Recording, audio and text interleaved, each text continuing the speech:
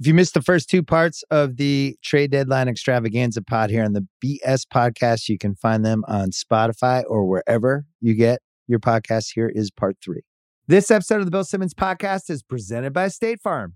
If you've ever been in an accident and you're okay, but you know what happened, your first reaction is going to be, man, why did that happen? If you ever buy a new house or a new car or a new anything, there's this little rush you get when you're like, I did it. I made it happen. But really, the only words you need to remember are, like a good neighbor, State Farm is there. State Farm has options to fit your unique insurance needs, meaning you can talk to your agent to help choose the coverage you need, have coverage options to protect the things you value most, file a claim right on the State Farm mobile app, and even reach a real person when you need to talk to someone. Like a good neighbor, State Farm is there. Learn more at statefarm.com. This episode is brought to you by Simply Safe. Make this summer the best one yet. Invest in a Simply Safe home security system. I have one. I love it. It's a great way to protect your home when you're not there. You need one, especially during the summer. You know what burglars know? People go away during the summer. That's what happens. So when you're away, you want to make sure your place is protected. You want to make sure that you potentially have little camera things you can watch on your phone to see what's happening at your house, at your front door, inside. You deserve some peace of mind. Get it today with Simply Safe. Right now, get 20% off any new Simply Safe system with Fast Protect monitoring at simplysafe.com/BS. There's no safe like Simply Safe.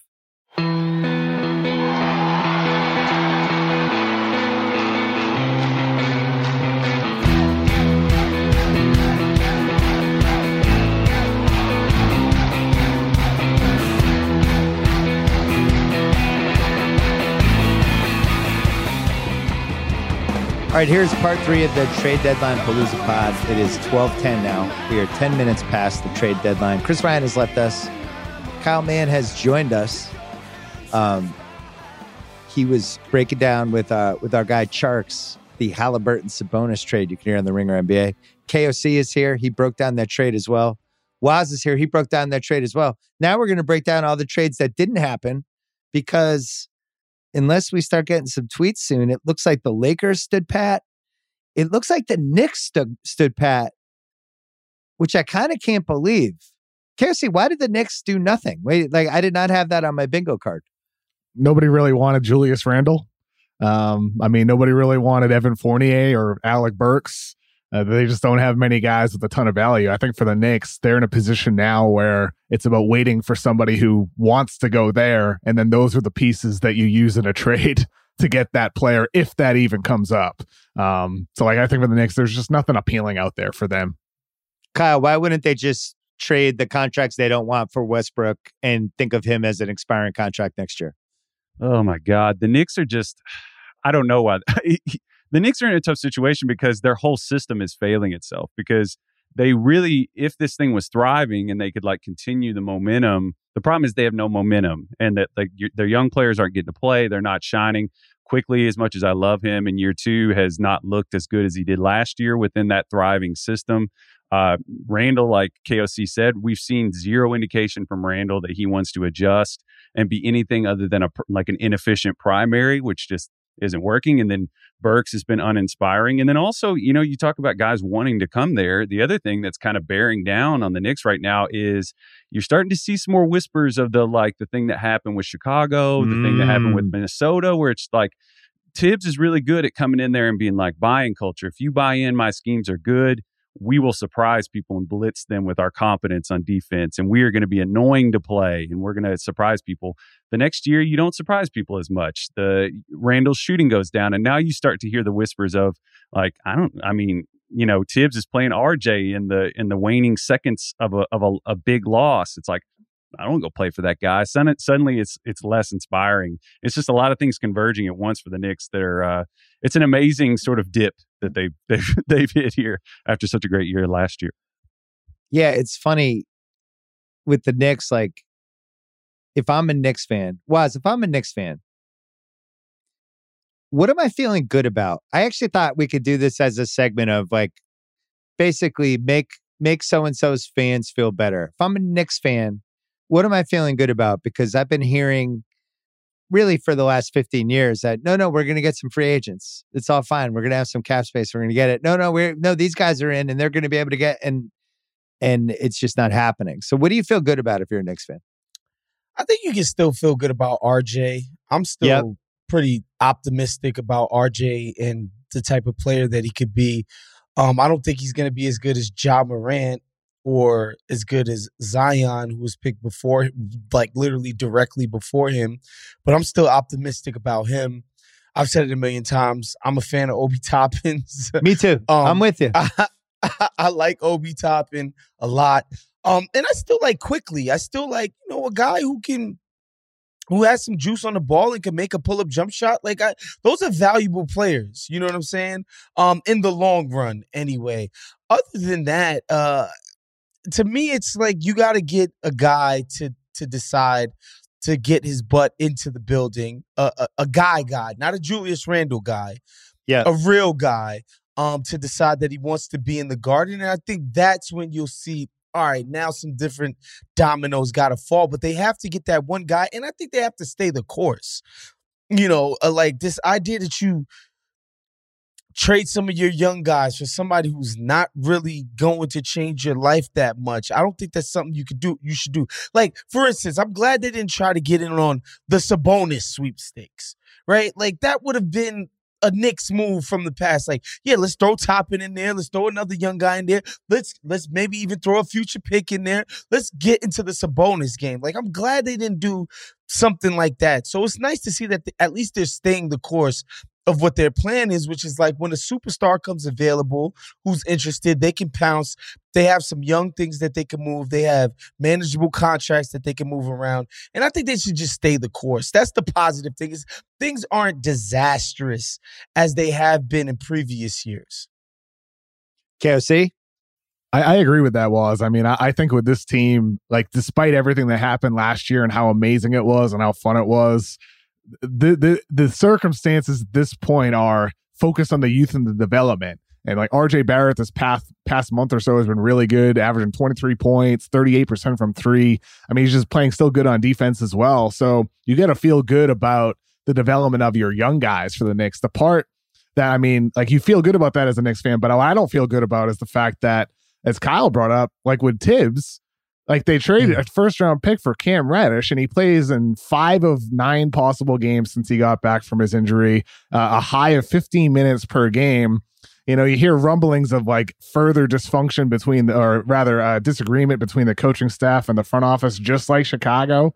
Like this has happened before, and you have to wonder for the Knicks, after everything that happened last year, is Tibbs the right guy for this roster moving forward? I think he could be. Like, Tibbs is not a bad coach. It's just you got to give him the right guys to play.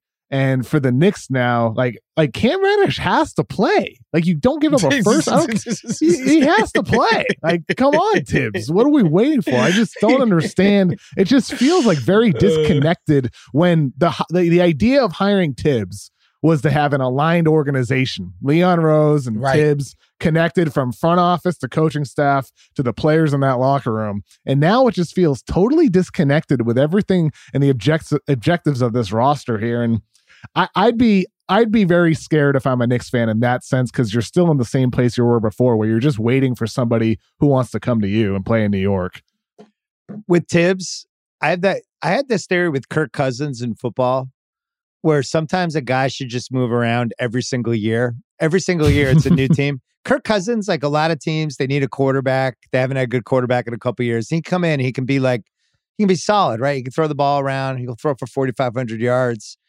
You don't have to watch him enough that you start getting annoyed by some of his terrible qualities. And he could just move around the league, go 9-7, and you just fit. Like, he could be the Steelers QB next year, and you go, that was great. So much better than it would have gone with Mason Rudolph. Thanks, Kirk Cousins. And then he goes to the next team. Tibbs is kind of like that for me as a coach. Maybe he should just move every year to a different team, and you just get that 1 year Tibbs boost. And then year 2, like we've just seen this over and over again. I think he's a really smart coach, but this is not a pattern anymore. This seems like the way it assistant. Is. He can't be the super CEO. overqualified he might DC. just be destined to be the assistant guy who helps you be the defensive coordinator type of guy and keep it pushing because, it feels like he wears everybody thin.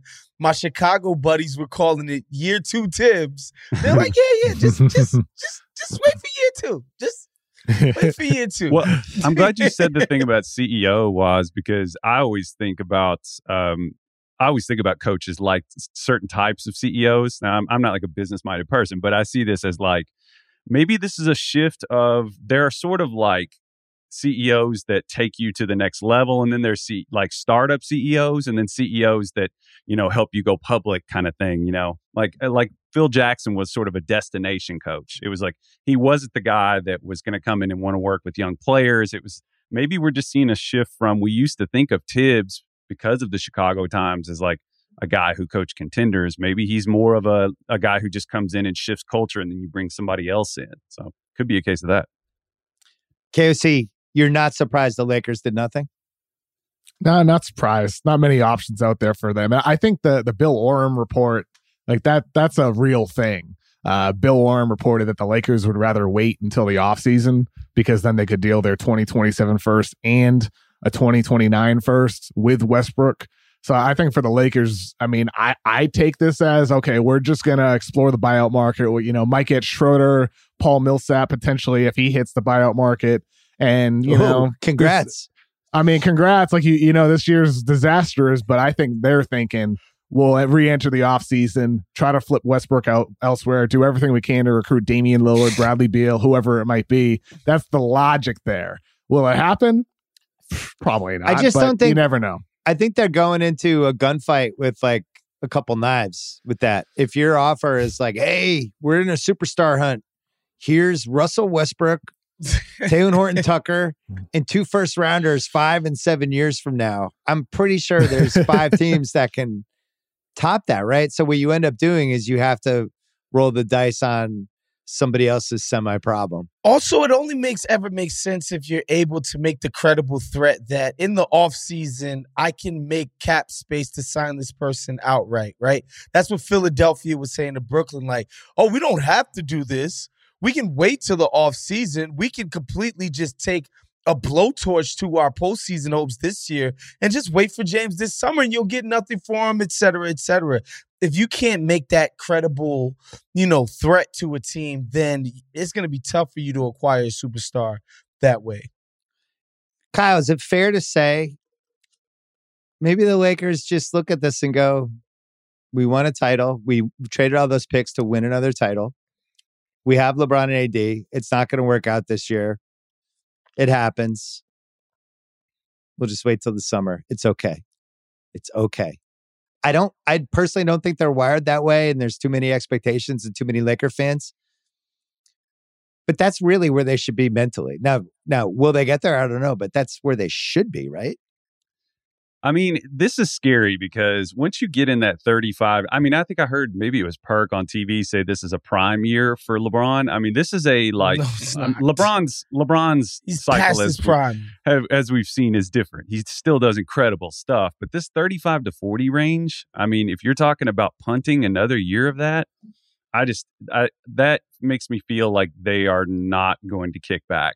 They may not have a choice. I think what you said was maybe you take on the burden of someone else and you assume, and Woz and I were talking about the hubris that some teams can have and thinking that they can fix a player the way somebody that's dating somebody be like, I could fix them.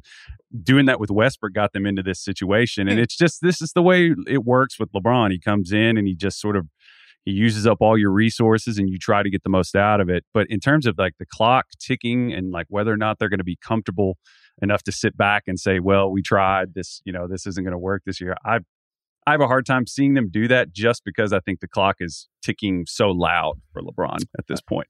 You know what? I disagree. I disagree there, guys. I don't think the clock's ticking loudly at all with LeBron. This past month, he's averaging 30 points per game, 9 rebounds, 6 assists, playing center for the Lakers. LeBron James has always been a guy who does whatever his team needs, whether it's becoming a playmaker, becoming the go-to scorer, defending whoever it needs to be in certain playoff series. But for the past month without AD, with Russ sucking, LeBron has played center for this team. And like, despite him being 37 years old, and clearly he's past his athletic prime, he is a 100%, like, pull up LeBron with the Heat. Like, he is way past that level in terms of athleticism. But production-wise, LeBron has constantly adapted and figured out how to maximize who he is at this stage of his career. And I agree with Perk. Like, it is still, in terms of production, a prime year for LeBron James. Athleticism, no. But production, LeBron is still a championship player, and it's a wasteful year that he's not going to be able to compete for a championship unless Russ somehow figures things out.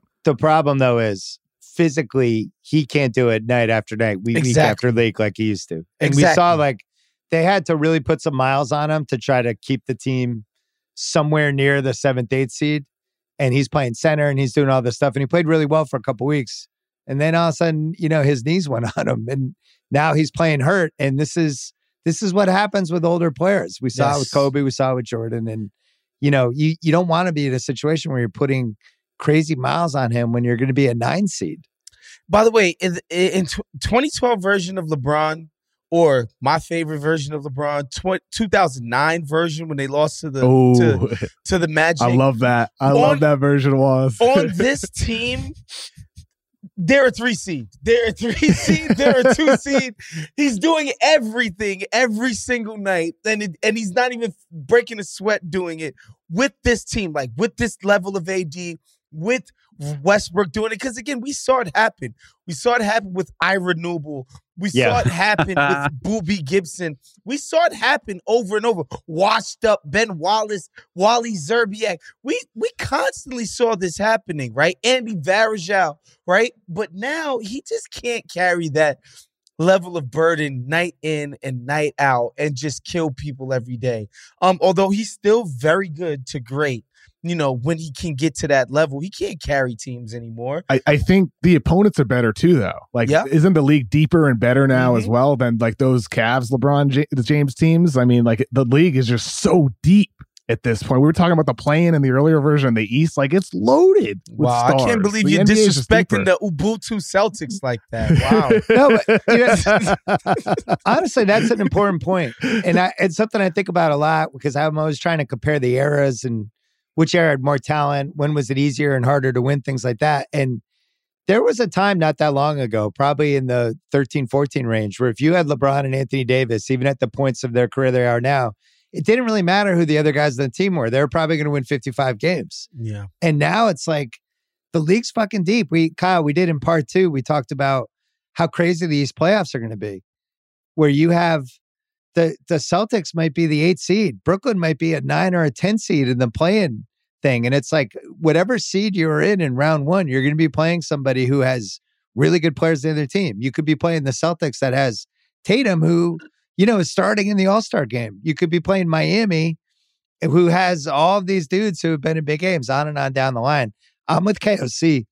I think the talent thing, and there's a couple reasons for it. It's just like we've gotten really lucky with the last few drafts and guys hitting their prime, but also like guys being able to play longer. And like fucking Chris Paul still being good when he was in the 2005 draft is inconceivable. LeBron was in the 2003 draft, and so you have like these almost like 3 generations of players. And I don't think you can get by with just the 2 guys anymore. You need more.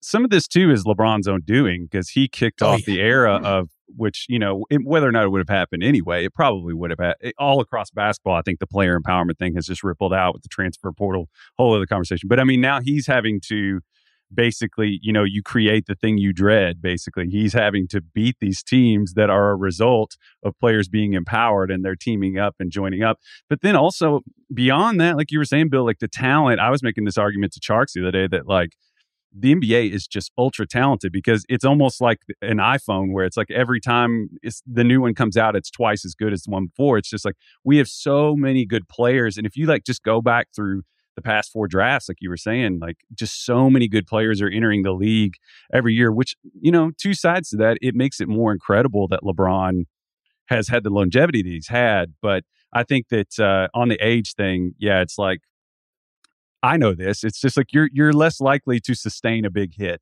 and when it's over, it's over. Whereas like when he can do especially a whole lot. The knees too. The knees. You just have so many jumps in your knees, and I don't care how big your cryo chamber is in your house or whatever else you have going. It's like a car. You can get a car at 200,000 miles, maybe, But what if you're on that TB12, Bill? You might be able to get a couple more jumps out of it if you're on that TB12. That's a good example, though. He's not able to do that unless they change all the rules in favor of the quarterbacks, right? There would have been too many hits, and he just wouldn't have been able to play at 44. I think the NBA league, is more physical than it's been in a few years. I watched these games, like the hit John Moran took the other night from Marcus Morris. It seems like the league has moved away from finesse, and it's even more intense. And maybe social media is a piece of that, because you can't do what Harden did in Sacramento last week. If you do the 4-point game where you don't play defense, you're going to get raked over the coals for 2 days. You can't hide in the NBA like you used to. The guys in the 80s could just not play for a week, not give a shit. So it's a weird time for the league. It's a good time for the league. I want to talk about the player empowerment stuff, but we got to take a quick break. This episode of the Bill Simmons Podcast is presented by State Farm. If you've ever been in an accident and you're okay, but you know what happened, your first reaction is going to be, man, why did that happen? If you ever buy a new house or a new car or a new anything, there's this little rush you get when you're like, I did it. I made it happen. But really, the only words you need to remember are, like a good neighbor, State Farm is there. State Farm has options to fit your unique insurance needs, meaning you can talk to your agent to help choose the coverage you need, have coverage options to protect the things you value most, file a claim right on the State Farm mobile app, and even reach a real person when you need to talk to someone. Like a good neighbor, State Farm is there. Learn more at statefarm.com. This episode is brought to you by Michelob Ultra, the official beer partner of the NBA. It's just what you need to sit back and enjoy the game, and they're also getting fans closer to the game than ever. You can win exclusive NBA prizes like courtside seats, signed memorabilia, and more. I love Michelob because of how light it is. It's only 95 calories with 2.6 carbs. You know what the perfect time for Michelob Ultra is? Little doubleheader, little NBA doubleheader. Right, first half of the first game. I don't know, West Coast time. That's usually about 5 o'clock, 5:30. Perfect time for a beer. You can do it. Grab a pack to enjoy today. Learn more and enter for your chance to win at MichelobUltra.com/courtside. LDA 21 and up. So KOC, player empowerment. We're in year 12. And we just saw the first ever double player empowerment trade here with Harden and Simmons. One guy quit on his team 9 months ago. The other guy quit on his other team 12 months ago and then forced his way to this new team, which he also decided he didn't like. When has this just become bad? When have we, and are we there yet? Because I was talking to a friend of mine today and I was just like, I don't like the league as much. I still love basketball. I still love watching basketball. And I don't know whether I'm the old guy who's, things were better back in the day, because I don't feel that way about the NFL. I like the NFL more than I have in 10 years. I think the NFL, forget about the owners and how reprehensible some of that stuff's been and Goodell as a commissioner. I'm just talking about the actual product and the players they have in the league. I like it more than I've liked it probably since the 2000s. I really enjoy watching these quarterbacks and how they've been able to open up, and I don't have to watch guys get carried off the field every 5 seconds. And I feel like the NBA is veering the other way with these guys that the moment they don't like their situation, they're just like, get me out of here. And it's turned into a get me out of here league, which is why the guys like Ja and Jokic, who are just like, this is where I want to be. I love playing with these guys. Jokic loses Murray and Porter. You never heard him say like, oh man, well, I don't know. We'll see if I stay. Like, he's just like, who's on my team? I'm wearing this uniform. I'm playing. I don't like where the league's going, KOC. Where do you stand on all this? I mean, you brought up the NFL. With the NFL, but their changes were like to on-field rules to improve the products. With the NBA, you're talking about like, well, what's the off-court, the negotiated BRI stuff, CBA that they're going to have to change to address the issue that you have with it. I mean, I think for the NBA, there's pros and cons. I mean, we're having a great time talking about all these trades. I'm having fun. I'm enjoying the conversations and the stories. That's part of the reason why I love the NBA. It's like, I love the sport of basketball itself. I also love all the stories and the business side of, the basketball as well. So I personally enjoy like all this drama and the fact that players are able to move. However, from the team perspective, building out a roster, building a culture, building an identity, that is so important, for fans, for growing a connection with a team and having really something that you feel like you're invested in. And so for the NBA, I would be curious about like how they think that affects their bottom line in terms of growing the game out in the United States. Because with the NFL, like, like the Steelers have an identity, the Ravens have an identity. Like with the NBA, teams don't really have that type of an identity, and that's just different. I wouldn't say it's worse, but it's definitely different than like the way we experience the NFL as a fan. Yeah, I first I hate the term player empowerment era. I remember I talked to Dominique Foxworth about it one day, and it was just like, what are they empowered to do? Pick teams, right? And to speak to that specifically, like, there's a big difference between LeBron basically signing his rookie extension, as it were, and saying, I'm not going to do the full 6 years. I'm going to do the 4 as a signal to everybody, like, get your asses ready that summer. I'm going to be available, right? Yep. And marshaling a lot of interest around him being available at 25, 26 years old, best player since Jordan or whatever. There's a difference between that and Ben Simmons having 4 years left on his deal and refusing to hoop. That's, like, to me, those are worlds apart. Like, what Ben Simmons did was fucked up, was stupid, and shouldn't be allowed to happen. Like, straight up, like, you can be mad at your teammates. You can want to be on another team. You can put pressure on your front office and management. But, bro, you should be showing up to work, okay? And you should be busting your ass. Like, James Harden, what he did at the end of Houston, that was dicey. That was very shaky. Like, the expectation from everybody should be that we show up and we bust our ass to play. That's why I was, like, annoyed by the John Wall thing. It's like a lot of this stuff I feel like goes towards devaluing the actual product, the actual game. And I honestly think it's Adam freaking Silver's fault. One, because, all of this emphasis on winning the internet, all of this emphasis on all of that 365 sport, blah, blah, blah. And quite frankly, like, they devalue the actual product on the floor. As for, like, player empowerment, I don't think the players are actually empowered to do much. They get folded up every fucking CBA. I don't know how powerful these guys actually are. I just think if you're signed, fam, you should show up to the game and try your hardest. Now, if you yelling at dudes like Jimmy Butler in practice, making shit uncomfortable, I'm for that, right? But Jimmy Butler didn't say, yo, I'm leaving the team. I'm not showing up because I can't stand these bum-ass kids. He was like, no, I'm going to make things very uncomfortable for them while also actually doing my job. Some of this other stuff is just garbage, quite frankly. I don't know why we got to categorize it as Ben Simmons has power. Ben Simmons was being a nuisance and a baby. And he got really lucky that James Harden also was tired of where he was at, and he ended up in Brooklyn because it could have got dark for him in some of these other markets. Yeah, that's a good point. It shouldn't be called the player empowerment era. It should be called like the merry-go-round era. Because that's really what it is. And I'm with you on Simmons. I was explaining, my wife knows nothing.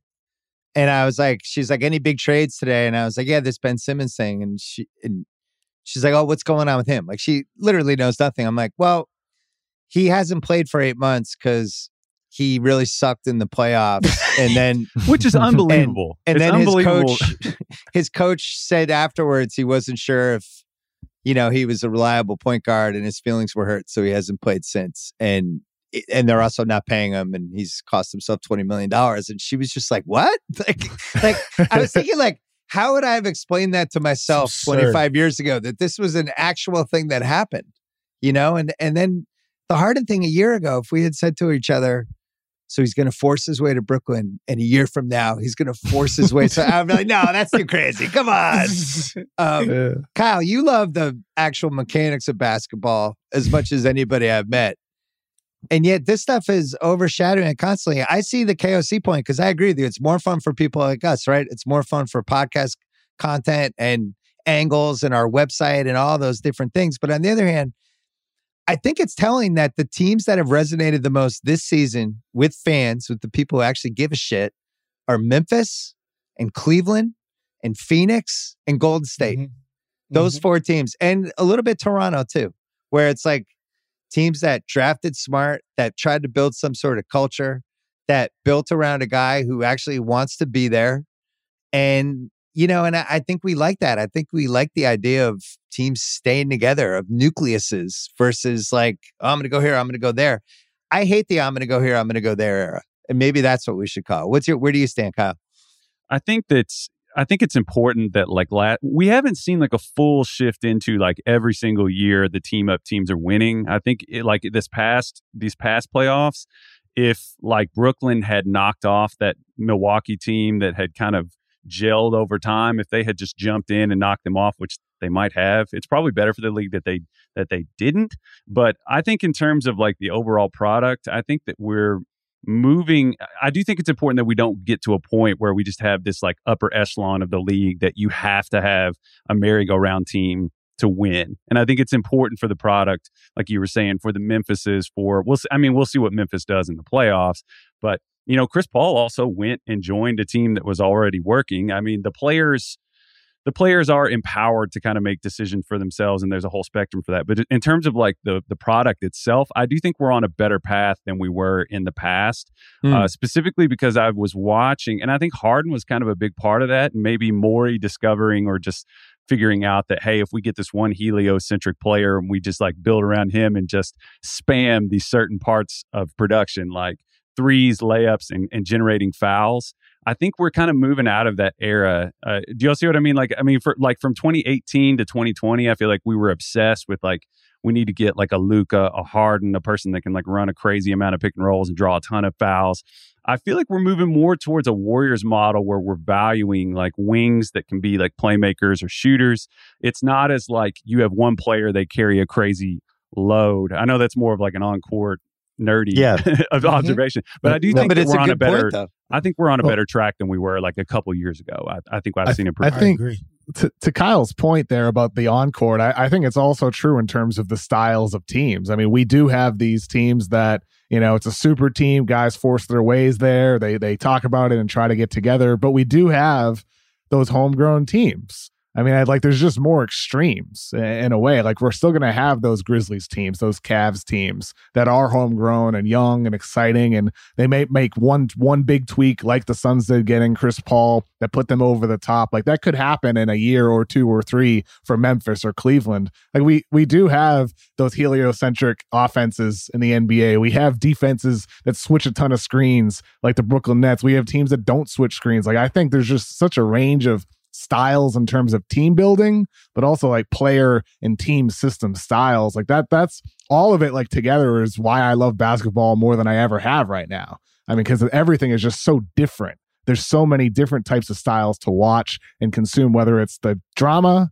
whether it's the on-court, or whether it's like the business side with all the trades that we're talking about today. I personally, player empowerment, merry-go-round era, whatever you want to call it, I'm cool with it personally. I like a lot of the movement. It's fun. Was maybe it's the social media era, because you think like all this really starts when it is 09, 2010, right around the decision. But that's when Twitter's starting and all that stuff. But the thing that makes it so hard to police. I'm with you. I actually think Adam Silver has done a poor job handling some of this stuff, because I think it really looks bad that over and over again, guys can just force them out of situations. Bill, the league office refused to come out and say what Simmons was doing was fucked up and bad. Right. They didn't want to say it. They wanted the Sixers to punish him. Like, they wanted Ben to get punished and fined, but they didn't want to come out and officially be like, this is bullshit. Could you imagine David Stern allowing for that? And not that David Stern was a perfect angel. He had some warts. Papa Stern. I'm not trying to get all paternalistic about it. But David Stern would have never, ever stood for the Ben Simmons situation. Well, Ever. But then the Harden situation too, I just think it's impossible to police, because obviously there's been tampering galore over and over again, going back to when LeBron knew. Do you think that Harden has Daryl Morey's number? Is that possible? I think intermediaries are used constantly with this stuff. I don't think people are texting each other. I think there's no trail, but I think there's always third people, fourth people involved. This goes back to when KOC and I, for LeBron's last year in Cleveland, we were like, he's going to the Lakers. Remember? We were like on an island. Yep. We were like, he's going to the Lakers. This is happening. And people, it happened.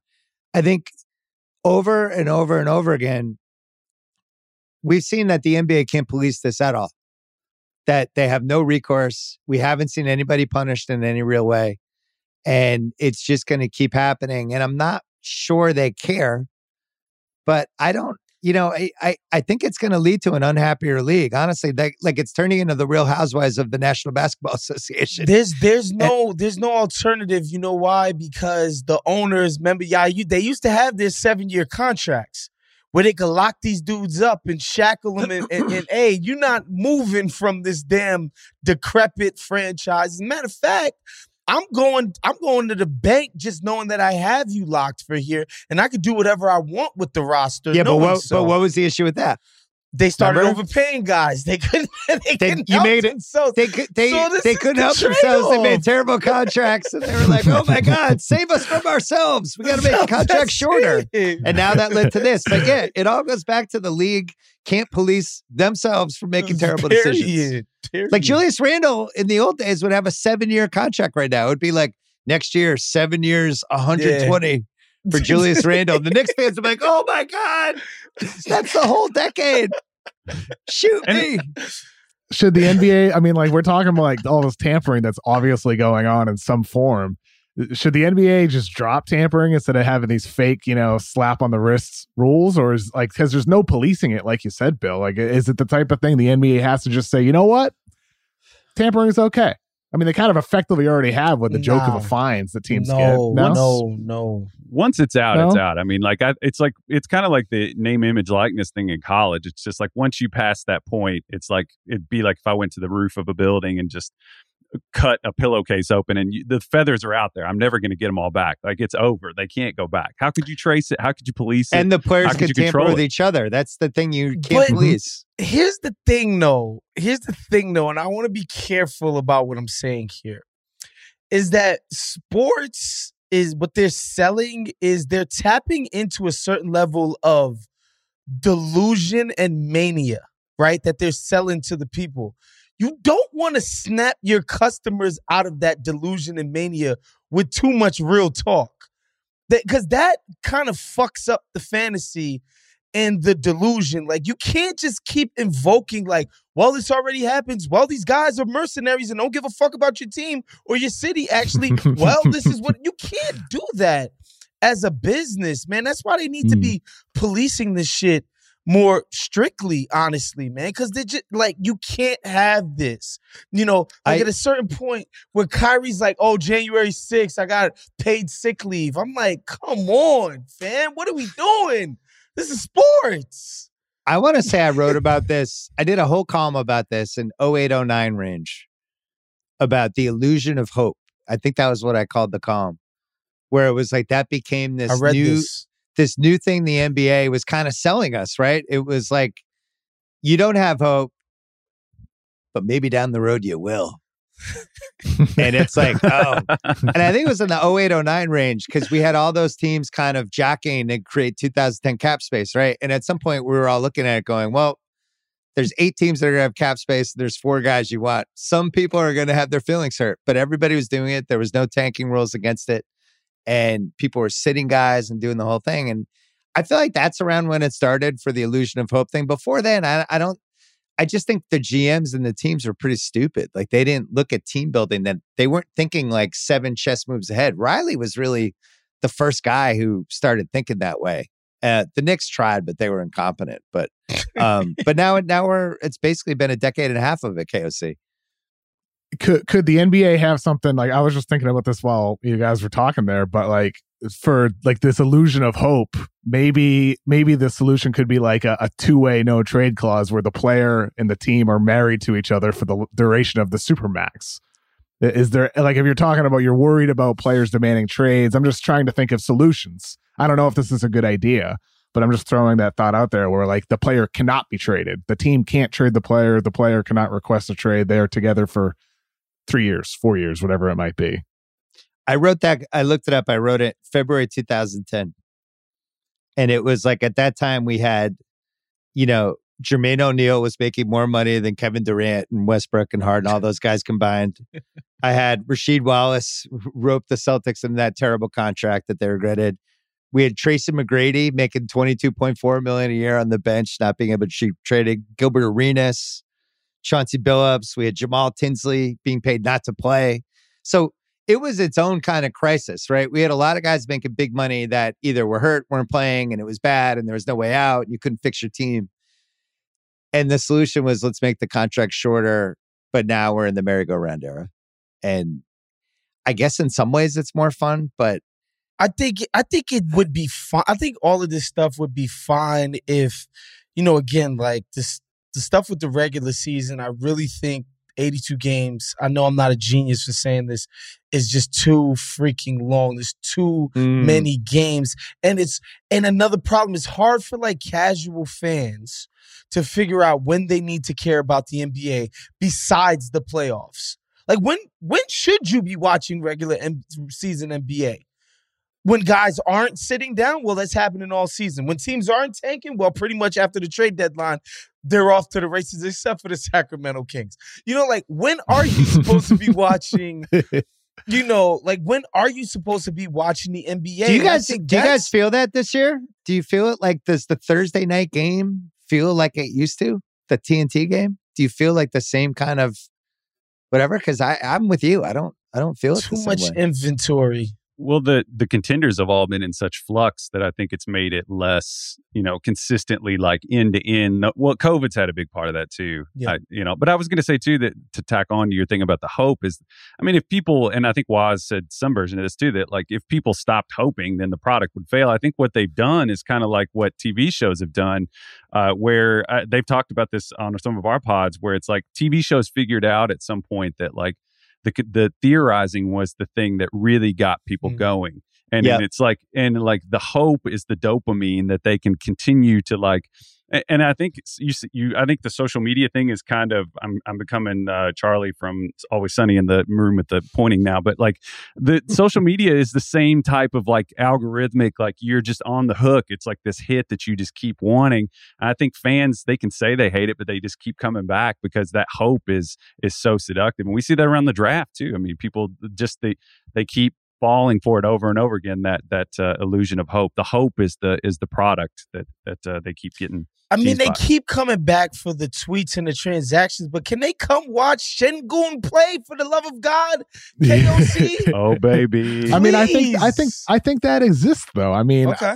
I do. I think like I did like a Şengün video and it gets like 100,000 views. Like Kyle, your OKC video got like 500K views on YouTube. Like there's like, I think exactly there's a market.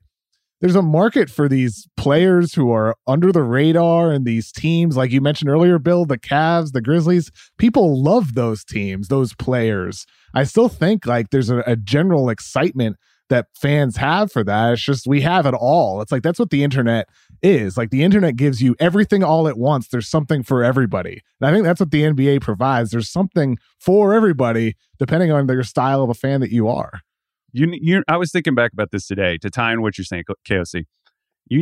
My relationship with James Harden, totally disconnected from him. I don't have an NBA team. I always say I skate between people's misery. I go to sleep at night, sleep like a baby. I don't care. But like James Harden, I was thinking about James Harden and I was like, when was the time in my life when I most enjoyed him? And I was talking to a buddy of mine. I was like, can you remember when James Harden was this like 6-man secondary playmaker that could just go off and he terrified other playoff teams to the point where they would try to shut him down? That was the most fun he ever was. And that was like before he was an actualized thing.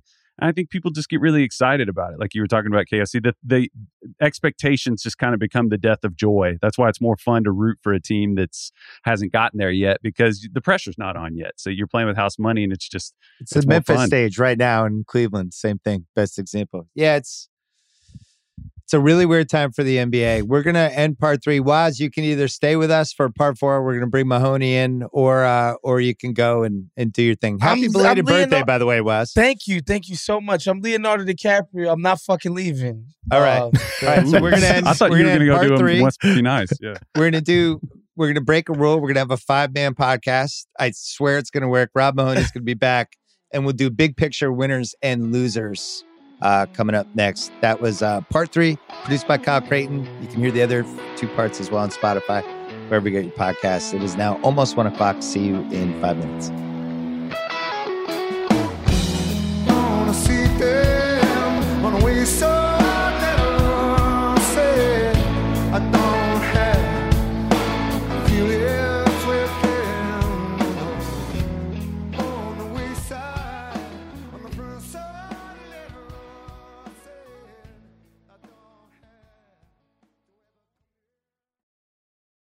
This show is sponsored by BetterHelp. It's a simple truth. No matter who you are, mental health challenges can affect you, and how you manage them can make all the difference. That's why everyone should have access to mental health support that meets them where they are and helps them get through. BetterHelp provides online therapy on your schedule. It's flexible, simple to use, and more affordable than in-person therapy. Connect with a licensed therapist selected just for you. Learn more at BetterHelp.com. That's BetterHelp.com. This episode of the Bill Simmons Podcast is brought to you by Honey Stinger. This is a show about sports and culture opinions, but right now I want to talk sports facts, the data, the stats. Honey Stinger, sports nutrition, trusted by more than 1,500 pro and college teams. That's right, 1,500. That's all 32 pro football teams. That's 39 pro basketball teams, 29 pro baseball teams, and more that prepare, perform, and recover with the delicious taste of Honey Stinger's energy waffles, chews, gels, and bars. Honey Stinger is the one teams trust. Use code Simmons for 20% off your first order at honeystinger.com. That is SIMMONS for 20% off your first order at honeystinger.com.